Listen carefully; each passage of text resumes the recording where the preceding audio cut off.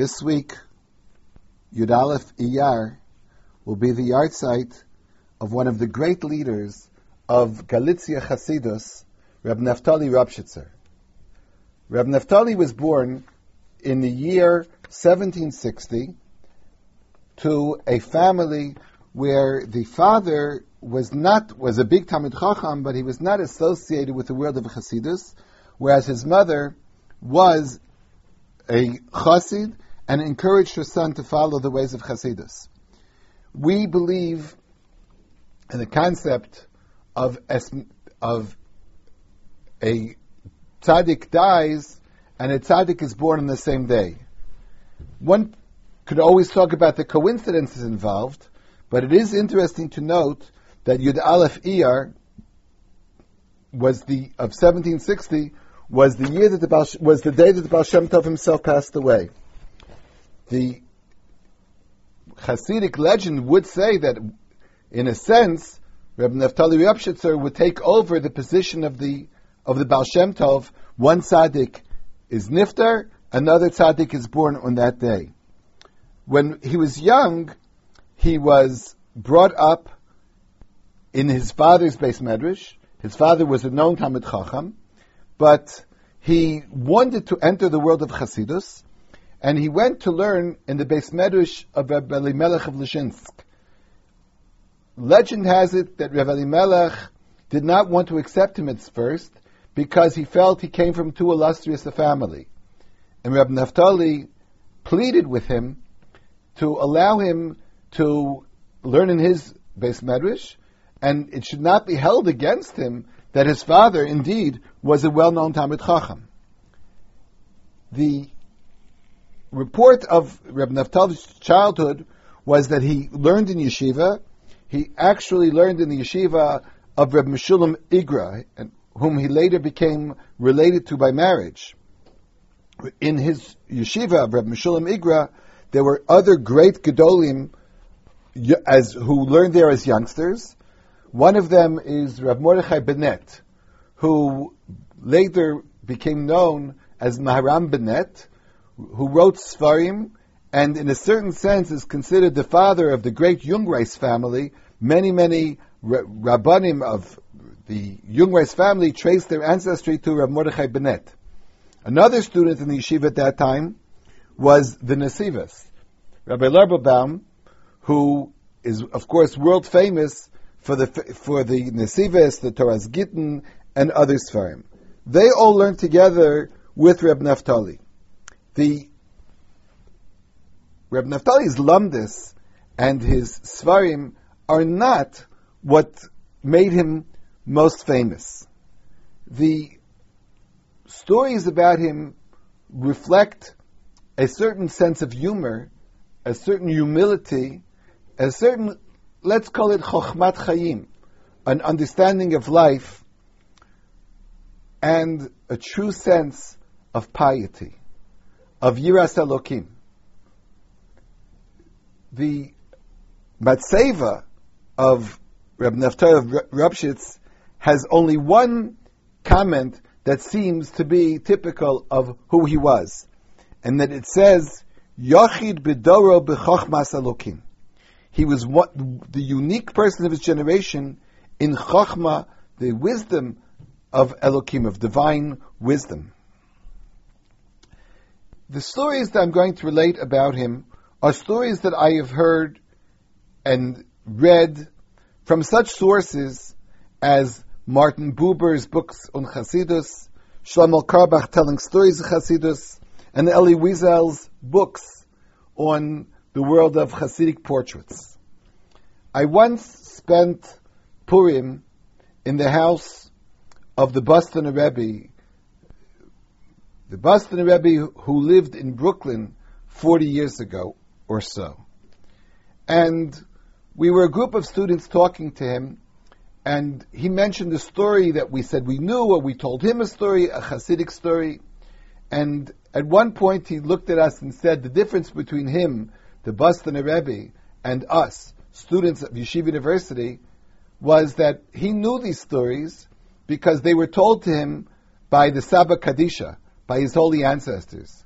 Whereas he said we knew the stories because we read them in the books of Martin Buber. There's a certain truth and a deep understanding of that comment. And the stories that are written in books about these Gedolim very often have a tinge of question about them if they are really accurate. And in some cases we know that some of the people who wrote stories about Gedolim collected stories and then assigned them to the person in question. A number of the stories and aphorisms that I'm going to relate today have been written about Reb Naftali of Ropshitzer, but in truth, I have heard them about other people as well. And you always wonder about the accuracy of such oral transmission. As I said before, Rav Naftali was brought up by a father who did not seem to be a great lover of Chasidus, whereas his mother was. The story is told that one night at the Seder, when a young Naftali, probably torn a little bit between the world of Chasidus and the world of Misnagdim, was reciting the song at the end of the Seder, Adir hu, Bachur hu, Gadol hu, and they came up to Chet. And the word that's found there is Chasid hu. HaKadosh Baruch Hu is a Chasid. Now, we know the word Chasid in the Gemara means someone who goes that extra mile, someone who goes beyond the letter of the law. And of course the idea is that HaKadosh Baruch Hu is a Chasid, that he does not necessarily follow the letter of the law in his dealings with people, but he goes beyond what's absolutely necessary. But for a little boy with an imagination, you come across the word Chasid and you get all excited. So he turned to his father, Reb Naftali, and said to him, Tata, it says here that Kadosh Baruch Hu is a Chasid. Is it really true? Is that Kadosh Baruch Hu a Chasid? And immediately Reb Naftali himself became a little bit saddened and disillusioned and said, no, I really don't believe HaKadosh Baruch Hu is a Chasid. Because if HaKadosh Baruch Hu is a Chasid, why wouldn't he say, V'yatzmach parkane v'karev Mashiach? That phrase that the Hasidim add to Kaddish, which means that the Yeshua, the salvation, should grow and Mashiach should come soon, quickly, apparently is not stated by HaKadosh Baruch Hu, because if that would be true, then Mashiach would have come. This comment, of course, is an indicative comment of a little internal struggle of a young person torn between the world of Chasidus and the world of Mistagnim. Reb Naftali was known for his humor, for his sense of humor, and for his sharpness in commenting and in repartee.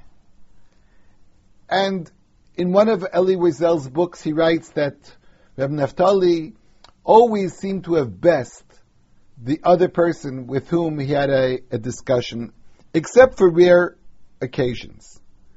One of these occasions is related that on the night of Simchas Torah, when the people are dancing and in a sense of ecstasy over the concept of learning Torah, Reb Naftali noticed there was a very simple Jew, a balagala, a person who did not spend much time learning.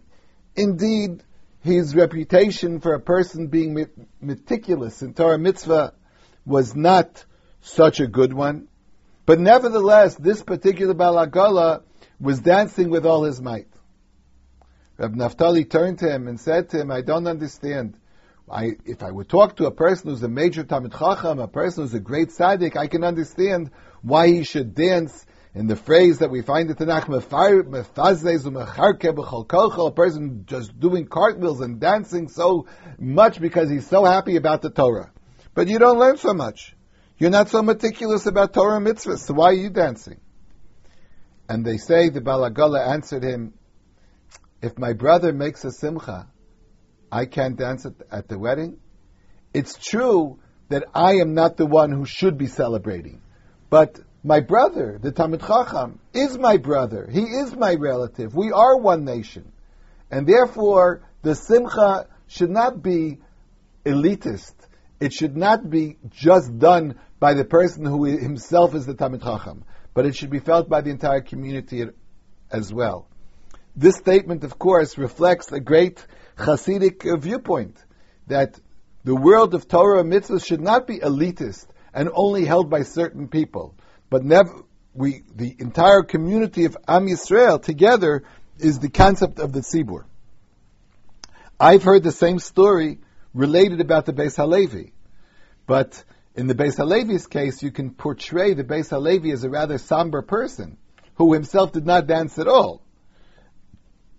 And therefore the comment in his case would have been a little different than the way the comment was made to Reb Naftali Ropshitzer. Another comment in the name of Reb Naftali was a comment that he made on the Medrash in Bereshis. In the Pasuk Zeh Sefer told us to Adam, this is the book with the history of mankind. The Medrash says, Melamed shehera lo dar dar v'darshav dar dar umanhigav. We see that HaKadosh Baruch Hu showed Adam HaRishon this mystical book, which showed in this book generation by generation, and generation with its leaders, with its spokesmen. And Reb Naftali asked, why does it say it shows Dor Dar V'Darshav, the generation and its leaders? Why doesn't it just show the leaders and then the generations? And his response was a typical statement made with great humility and modesty. He said, if you would just show the leaders of every generation, you would begin to wonder, why should this person be a leader? Let's take, for example, the Rav of any town today. Let's say there would be a community in Rogachev. Now today, if there would be a leader in Rogachev, it would be some local rabbi who lives in Rogachev. But Rogachev is the town of the Rogachever, of Reb Meir Simcha of Dvinsk. Dvinsk, I'm referring to the city of Dvinsk rather than Rogachev, but the city of Dvinsk was the city of the Meshech Chachma. Why would someone today be able to be the rabbi of that community of Dvinsk? And the answer would be, it's not that the community is different than the rabbi. First you have to see who the community is. For that community, this person would be an appropriate rabbi. If we would live today in the time of, let's say, the Vilna Gaon, then the Rav of Vilna should be a person of the stature of the Rav of Vilna. But today, when the community has undergone many vicissitudes, and it's a different type of community, then the rabbi could be a different type. Dar Dar V'Darshav, each generation has its leaders. And Reb Naftali's comment of humility was, therefore he himself could act as a Hasidic Rebbe. Although he felt that he was not really up to the task of being a Hasidic Rebbe, but for this particular community, he could also be a leader.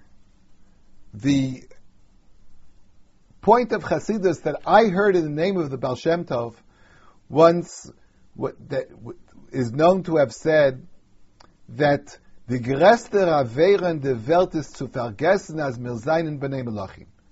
I heard in the name of the Baal Shem Tov that the greatest Aveira in the world is to really forget the greatness of the Jewish people, to what should we aspire, and remember that we are indeed the sons of kings. The story that's printed about Reb Naftali is one time in the army, there was a particular soldier who was being oppressed greatly by his corporal, by his commanding officer. Apparently, the soldier did something for which he deserved an honor, and he was approached and said, we'll give you whatever you want. What would you like to be done? The soldier's response was, could you possibly transfer the corporal? This corporal has been rather mean to the troops.